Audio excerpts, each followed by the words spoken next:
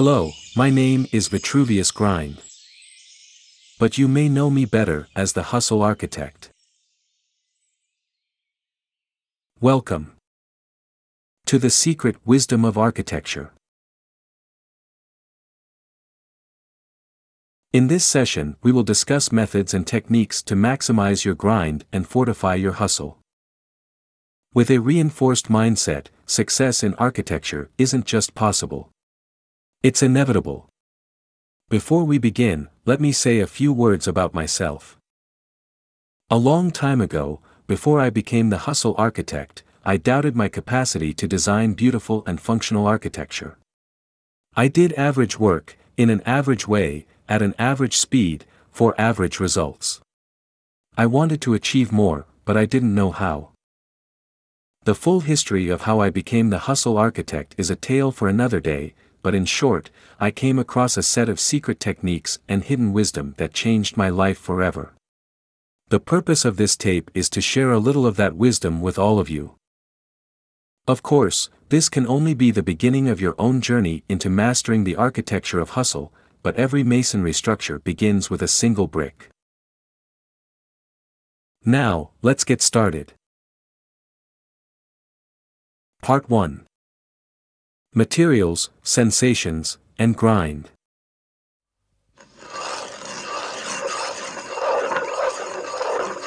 Do you hear that? Do you know what that sound is? That is the sound of someone hard at work. Let's listen a little more.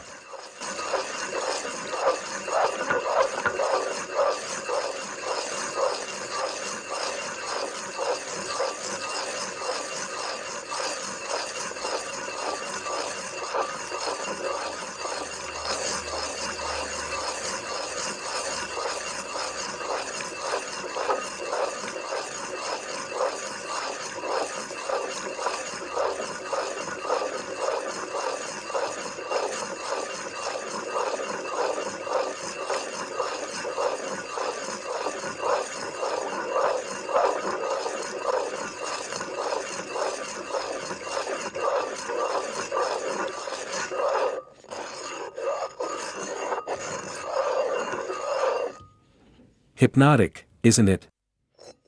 As the seconds tick by, we feel ourselves lulled into a sense of comfort and support. A sensation of firm foundations and warmth. You can almost feel the glowing hearth at your back and the thick, fluffy rug beneath your feet. This sound is a primal sound, one that goes back to our oldest ancestors. This is the sound of someone using a stone mortar and pestle to crush and break apart larger materials into fine pastes or powders for further use in the kitchen, pharmacy, or workshop. This is the sound of grinding. The real sound. The oldest sound. Back to the Stone Age. For 35,000 years, this sound is what grind meant. When we think about grind today, we usually mean it metaphorically. We grind through emails. We grind through presentations. We grind through shop drawings. So much of our grind is abstract. Digital. Broken apart from our physical, tactile senses. It can be easy to lose track of the origins of grind and our connection to our great human chain of ancestors. Let's take a moment to pause and contemplate this chain of grind. Your grandmother's grandmother's grandmother, 1,000 generations back, woke up one morning to the light of the sun on her face, the gentle caress of the morning breeze on her cheek. She stood, yawned, stretched, stepped outside and felt the dew between her toes. She ate. She shared a joke with a friend. She sat down by the creek and began to grind. She did this long before social media, before the internet, before electricity, even. She began to grind thousands of years before humans began drinking coffee. She ground grain for bakers to turn into bread for the community. She ground grog for the strengthening of ceramic vessels to store food and water. She ground herbs and minerals for pharmacists to mix into remedies for the sick. She ground plants and pigments for artists to use in their creations. She ground dirts and clays for masons to build with. She taught her daughters how to rise and grind. Her daughters taught their sons. The sons taught their own children, and on down the line to you and me. We are the proud inheritors of this long human tradition. When we rise and grind today, we do so with the support of this entire family tree. Every prior grind leads us to this moment, and every grind we undertake today adds to the future we build for our community's grandchildren's grandchildren's grandchildren. The next time you find yourself struggling to grind, remember that you are not alone. Feel the weight of that stone mortar in your right hand, the pestle in your left. Feel the same ancient energy of the eternal cosmic grind turning within you. Rise. Grind. Rise. Grind. Rise.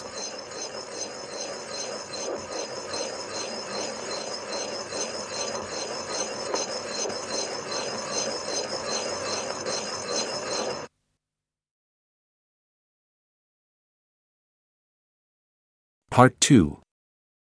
Structural considerations for a memory palace.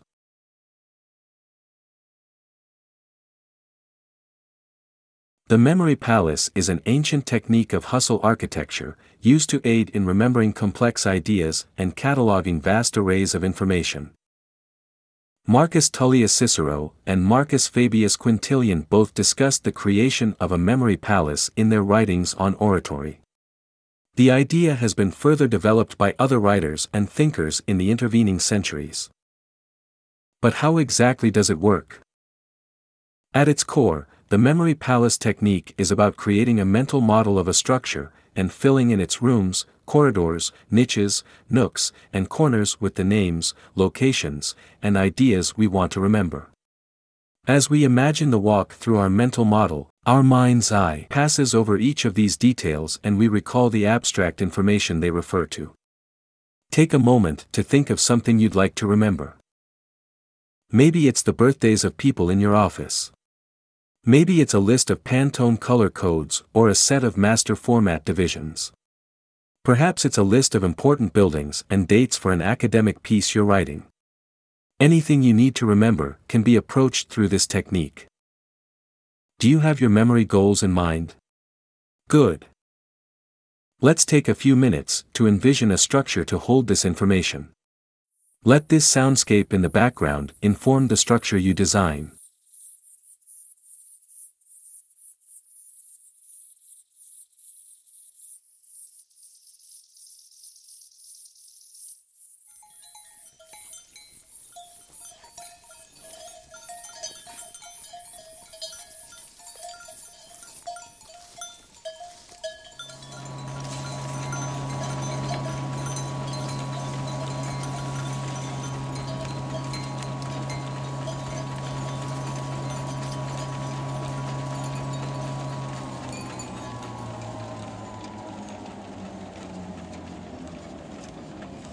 Associate each portion of the structure you imagine with a key item to remember.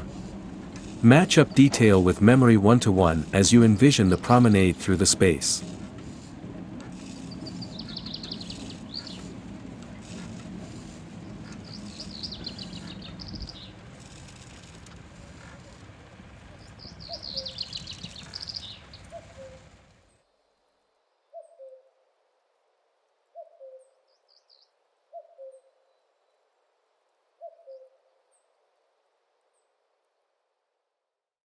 How did you do?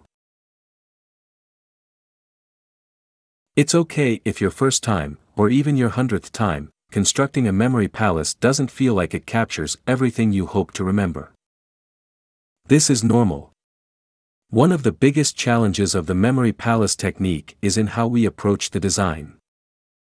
Time spent specifying finish materials and textures, selecting furnishings and fixtures, and adjusting lighting within the space is essential. Time well spent.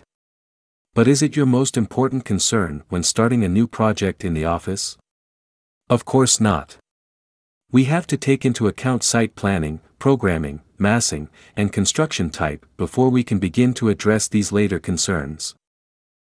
To a naive designer, the excitement of creating, and the term palace, can lead to an overwhelming focus on the facade and too high a priority placed on symmetry and ornament, to the detriment of functional considerations and, most importantly, structural concerns. Over the centuries, countless memory palaces have collapsed under the weight of additional memories and information, unaccounted for during the initial design. Memory palace renovation can become exceptionally costly. Structural elements need to be added or reinforced. Wouldn't it be better, then, to approach our memory palace construction from a holistic, structurally informed view? When we design buildings for the real world, we keep in mind a whole host of considerations, including code, climate, client, budget, context, and so on. We understand these considerations to be essential to creating lasting architecture. Why wouldn't we do the same for our memories, which some might consider to be the most important clients of all? Other guides and resources will teach you how to approach the interior layout and furnishings of your memory palace. But few understand how to work from first principles. This is one key component of the secret wisdom of architecture. When you build a resilient memory palace, you build a strong memory. From a strong memory comes an iron mindset, and from an iron mindset comes success. So why wouldn't you want the best memory palace possible? To build a Pritzker-level memory palace, let's return to our mind's eye. Follow these steps, answering each question in turn. As with any design process, you may need to pause and rewind to explore multiple iterations. But every ounce of effort put into this exercise will repay pounds of reward. For listeners more familiar with the metric system of measurements, every 28.3 grams of effort will repay between 1/2 and 3 kilograms of reward. We'll gradually bring the soundscape back into our world. Close your eyes. Return to your memory site. And let's begin.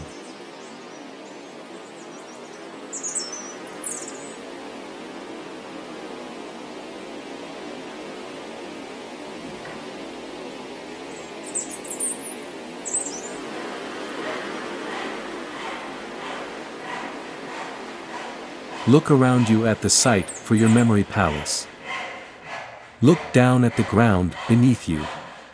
Hit the ground a few times with the heel of your foot or with a stick. What does it feel like? Is it soft? Firm? Sandy? Earthy? Is there already a foundation in place from a prior structure? The entire weight of your memory palace will bear down onto this ground. Be sure to understand it well.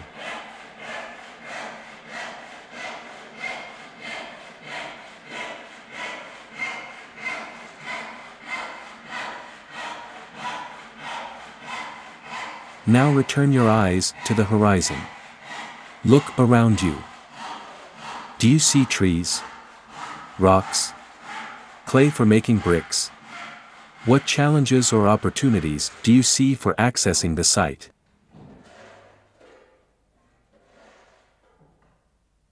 At this point, you may begin to form some rough idea of what types of structures might fit well here.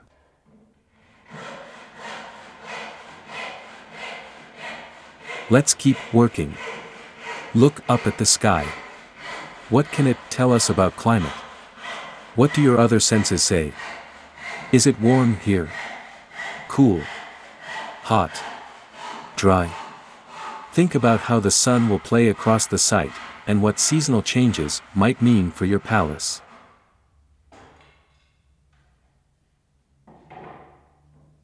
In the background, we can hear a skilled union carpenter sawing away at a board.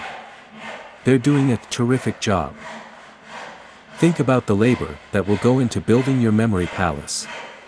What skills will be needed to build your vision? Does your mind's budget and timeline support the people doing that work?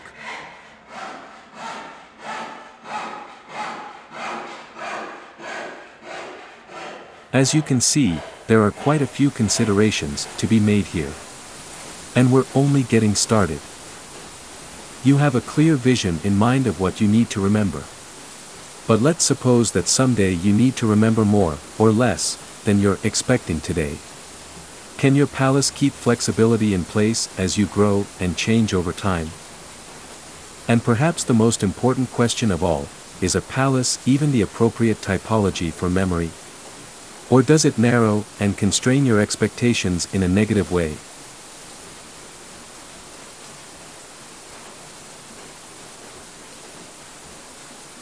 Let's take a step back and look at what we have so far. In front of us sits a memory architecture. Maybe a palace. Maybe a library. Maybe a museum or public housing or train station or phalanstery. Whatever it is, it's ours.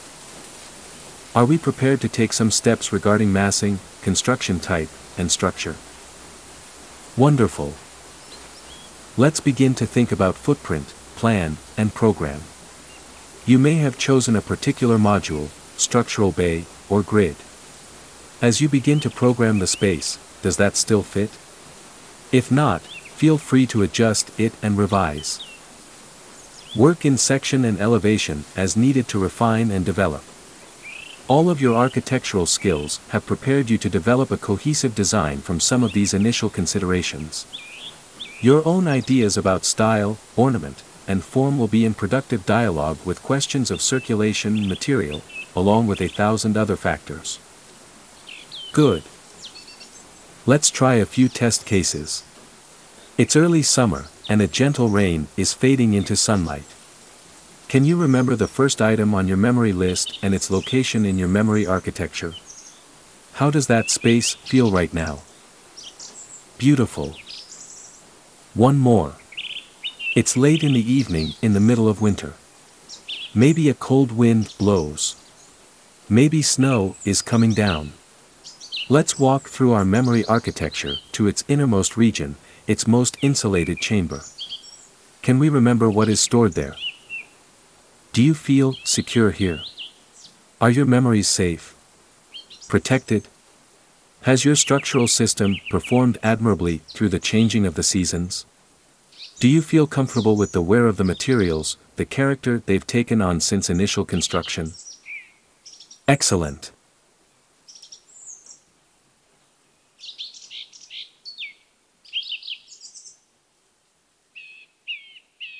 This is the essence of the memory palace. This is one of the key pillars of hustle architecture. Learn it. Remember it. Live it.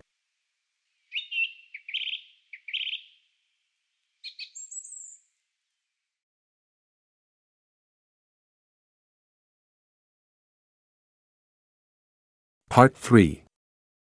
The Hermit Crab Model of Leadership. Featuring Greg Talent. Nobody hustles alone. One of the best ways we can learn and grow is by sharing space and inviting wisdom in from others. In this spirit, I have asked my longtime friend, Greg Talent, to share one of his lessons for leadership with all of you. Take it away, Greg.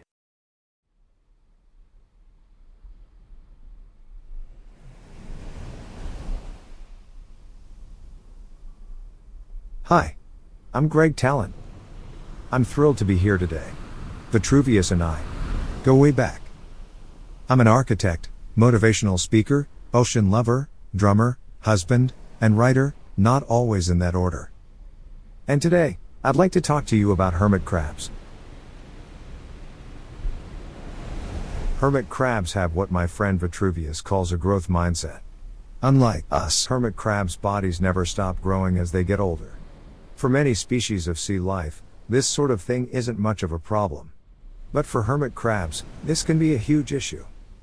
As you might know, hermit crabs use found materials, like empty seashells on the beach, as homes to protect the softer parts of their bodies. When their growth mindset comes into conflict with the fixed size of their shells, what happens? An amazing lesson in leadership and organization. Imagine before you a single empty shell on the beach. Up walks a hermit crab, close to outgrowing the existing shell on its back. Maybe this new shell is just a little bit larger, exactly what the hermit crab is looking for. If so, then it's easy. The crab will crawl out of its old shell and into the new one and go about its day. More often, though, the new shell won't be a perfect fit. It will be too large or too small for the hermit crab to use. But this empty shell on the beach is the right size for somebody. The first hermit crab on the scene will wait by the shell. Gradually, other nearby crabs will wander over. Some of them may be looking for new shells too. All of the hermit crabs are growing, all of the time, so there's a good chance that someone will be a good fit for that empty shell. Here's where it gets interesting. Now an elaborate ritual plays out.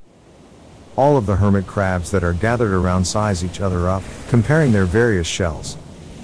Looking left and right to their neighbors, they begin to arrange themselves in a row, from smallest to largest. The smallest crabs need shells that are only a little bit bigger. The larger crabs need shells larger than their own. All up and down the line, what each of the crabs needs most is a new shell just one size up. But where would they find one? From the hermit crab right next to them. The elaborate dance begins. One crab shuffles out of their existing shell and into the empty shell that started the whole assembly. The next crab quickly moves into the shell just vacated. And so on down the line, with each crab moving into the home left behind by the crab ahead of them. Finding just one new shell gives new homes to the whole neighborhood. Isn't that beautiful? Let's think about some lessons we might take from the hermit crabs and bring into the office. Maybe instead of shells, we can think about members of a team. Sometimes, someone will leave our team. Maybe they retire. Maybe they or their spouse get an opportunity across the country, or a promotion into a different department.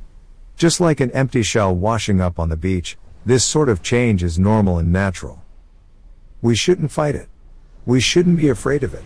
We should, like the hermit crab, look at it as an opportunity to improve the situation for everyone. Let's continue this example of a vacancy on our team. Maybe the person responsible for filling the vacancy is a good candidate themselves. This can happen, and there's nothing necessarily wrong with this sort of quick, internal readjustment for certain roles. But more often, there's a complex office ecosystem, and the person responsible for finding the right candidate is not themselves a good fit for the job. Let's look around the office then. We have a range of people, with a range of skills and backgrounds, interests and goals. This is a fantastic moment to put all the metaphorical shells on the table and figure things out. Team member A has been working part-time for a while and wants more leadership experience. Team member B just came back from paternity leave, but wants more opportunities to spend time with his child. Team member C is looking to increase their technical skills and experience. Team member D is thinking about going back to graduate school, and wants a chance to do work that might help their portfolio and boost their confidence in their applications. Chances are, none of these descriptions fit exactly the personal and professional lives of our team when they first applied to their current roles. Just as the hermit crabs need to continually adjust their settings to their changing bodies, we have to continually adjust our place in the team hierarchy to our changing needs. A good leader will help encourage and facilitate this. So let's complete the metaphor. As leaders, we should encourage everyone to make honest assessments about the shells we have, the shells we want, and the shells our office has available. This includes ourselves as well. We will need to have a little bit of flexibility and teamwork, as not everyone will be able to work on exactly what they want to be doing all the time, but that doesn't mean we can't still try to get things lined up in a way that improves everyone's lot in life at least a little bit. Maybe team member A can step into some of team member B's responsibilities, so team member B can spend more time with their spouse and young children. Here we have a win-win scenario. And maybe team members C and D can shuffle some of their obligations and responsibilities around to provide each of them with some tasks that better fit their goals. Now, by talking about one vacancy, we've understood and improved the work life of our entire team. And that's nothing to be crabby about. I'm Greg Talent, and thanks for listening.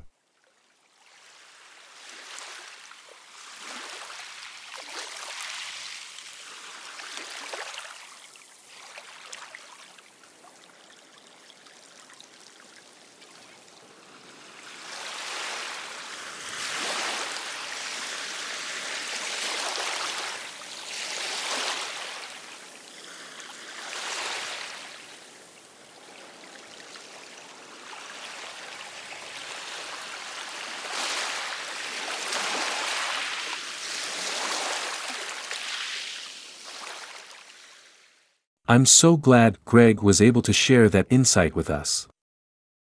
Every time I talk to him, I learn something new. I'd like to add just a few additional thoughts about the relationship between leadership and grind. What makes a good leader?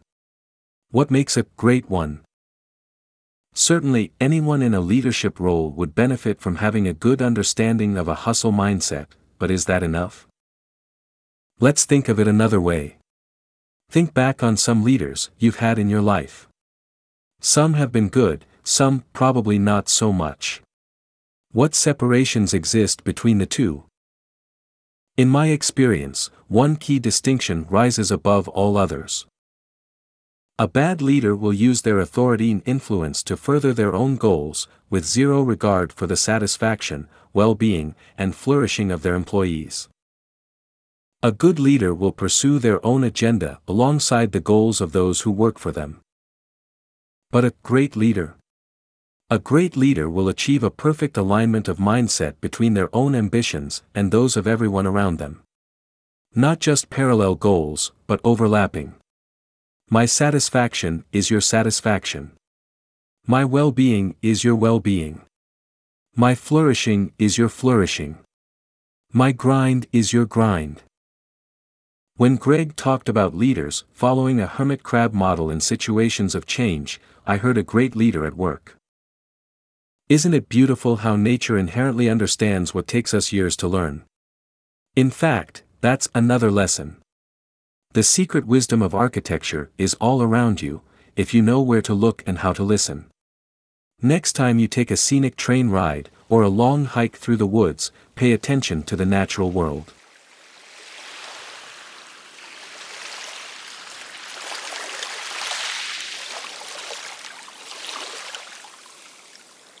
That's the best leadership seminar you'll ever find.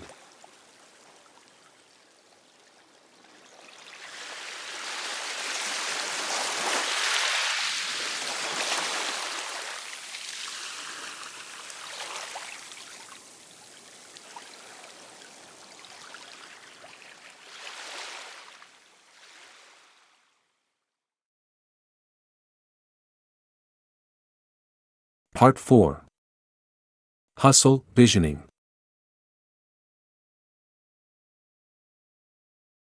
We've learned a lot today. Before we wrap up, I'd like to do one last exercise to put together some of these skills. You might find that you want a notebook open in front of you to sketch out some ideas as we go along. What we're about to do is something called hustle visioning. You may have encountered professional development courses before that ask you to craft a vision. This is not all that different from those. But naturally, this exercise is stronger for being infused with the eternal spirit of grind. If you haven't done an exercise like this before, listen closely. Here's how it works. A vision is an imagined future of a place you want to be.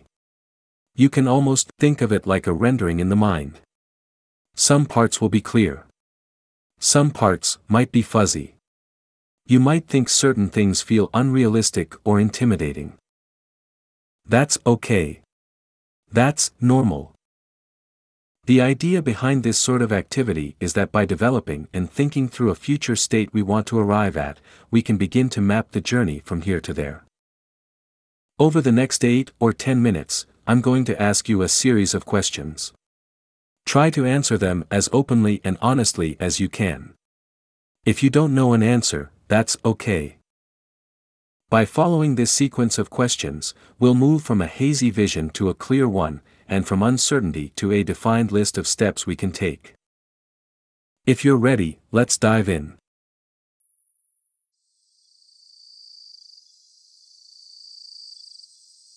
First, how far in the future would you like to set your hustle vision? I like to think in a 1-year span, but you might have something else that works for you, maybe tied to a significant life event like a graduation or a retirement. Pick a date in the future and hold it in your mind.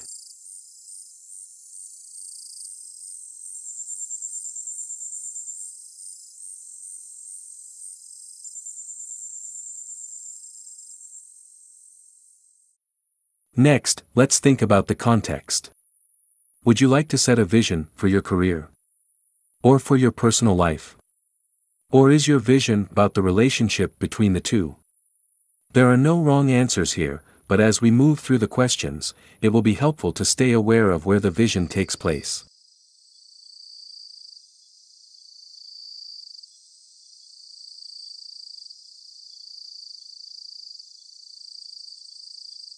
Good. Now, in your vision, what are you wearing? I know this might sound strange, but you wouldn't go to a big presentation without thinking about how you dress yourself. Consider this a client meeting with your future self, and dress accordingly.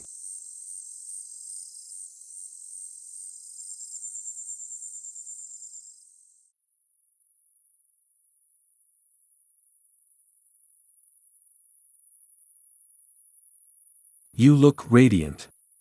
You're healthy, comfortable, confident, unstressed. Good work. We talked about context, but now let's imagine the setting a bit more specifically. Are you at home? In an office? On a vacation?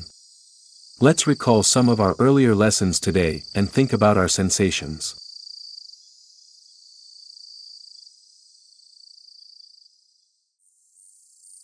Just a bit more to really cement this in our minds. What is the quality of light? Are there sounds in the distance, aromas in the air? Remember, these are your aspirations, so there's no need to be shy about the sort of vision you want to create.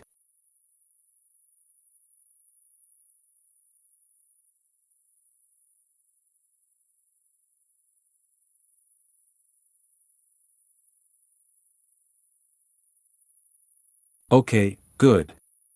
Who is with you in your vision? A partner? A project team? Clients? Family? Students? Someone else? Who's there?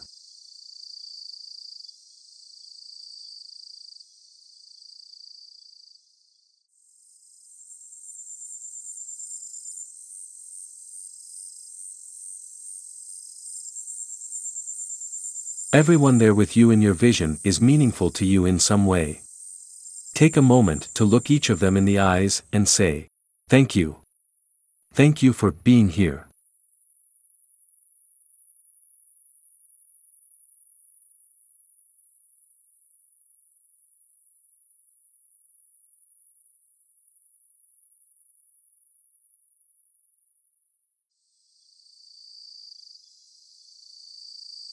Thank you for what? They might say. Tell them. Maybe you anticipate some uphill battles between today and arriving at your vision. How did your friends or family support you in those times? Thank them for that. Or, how did your professional connections make space for your success? Think about what you want from them in the coming months or years, envision them stepping up, and thank them for the support they provided.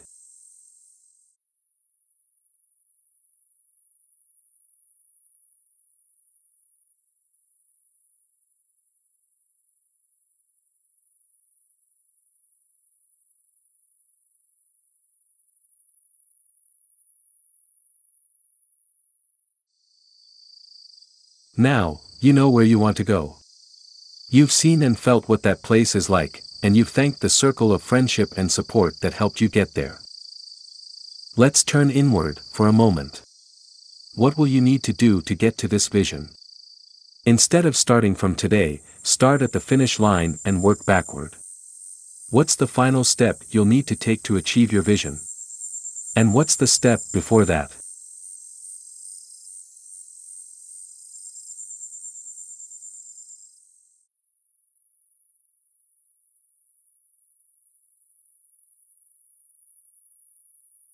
Work slowly, one step at a time. You might not have all of the answers, or some of them might seem intimidating or unrealistic. That's perfectly okay.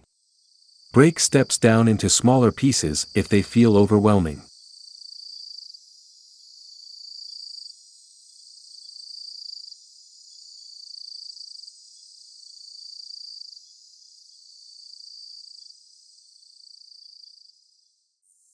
Step back and look at these stepping stones as a whole. Are there themes you see? Maybe larger life choices like returning to school or moving across the globe. Or maybe smaller changes to habits, like getting more sleep or reading more. Pick one of these steps, probably closer to your current state than your vision, but not necessarily. Pick one of these steps and hold it in your hand.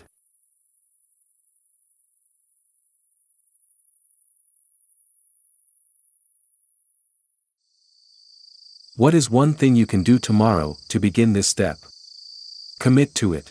If your vision involves being more active, maybe this one thing is taking the stairs instead of the elevator.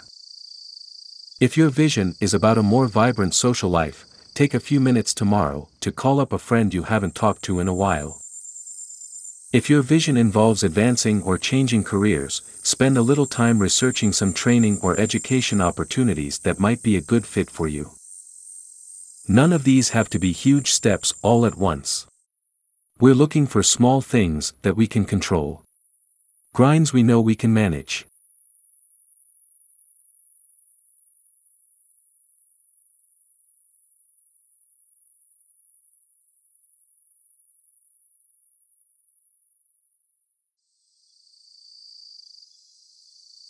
Tomorrow, take that first step. You could even pause this tape and do it right now. If you wanted. Once you've taken one small action, you're on your way. Trying to accomplish an entire vision at once is impossible. But taking 100 little steps and making 100 little choices. That's hustle. You can do this.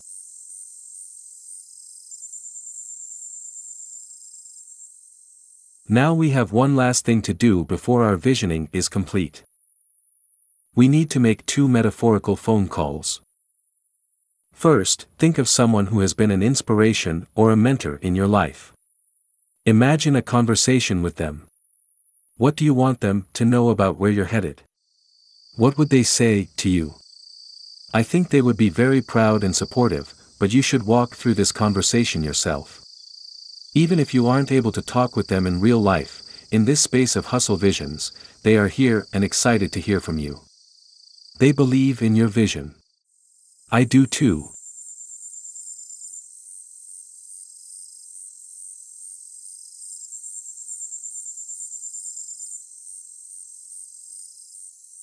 Next, think of someone who looks up to you.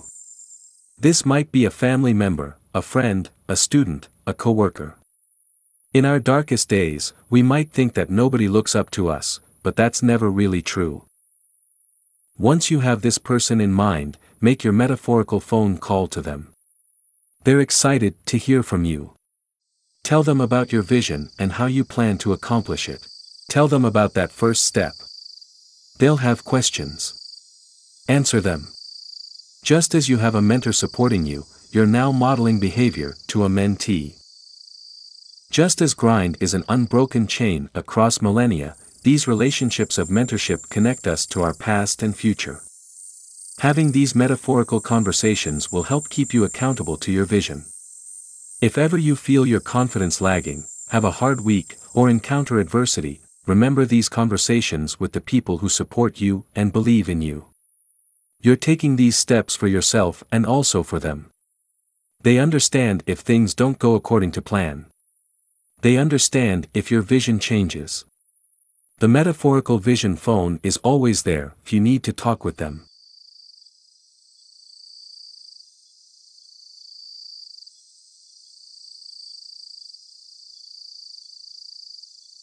And there you have it. Repeat this exercise as often as you like. You'll learn something new about yourself and your vision every time.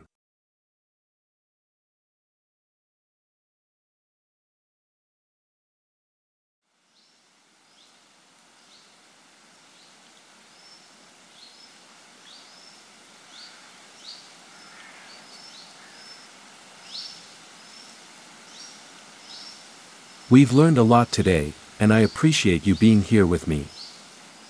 If you enjoyed what you heard, then please share this knowledge with others. The secret wisdom of architecture doesn't have to stay a secret. I'm Vitruvius Grind, and I'll see you next time. Thank you, and goodbye.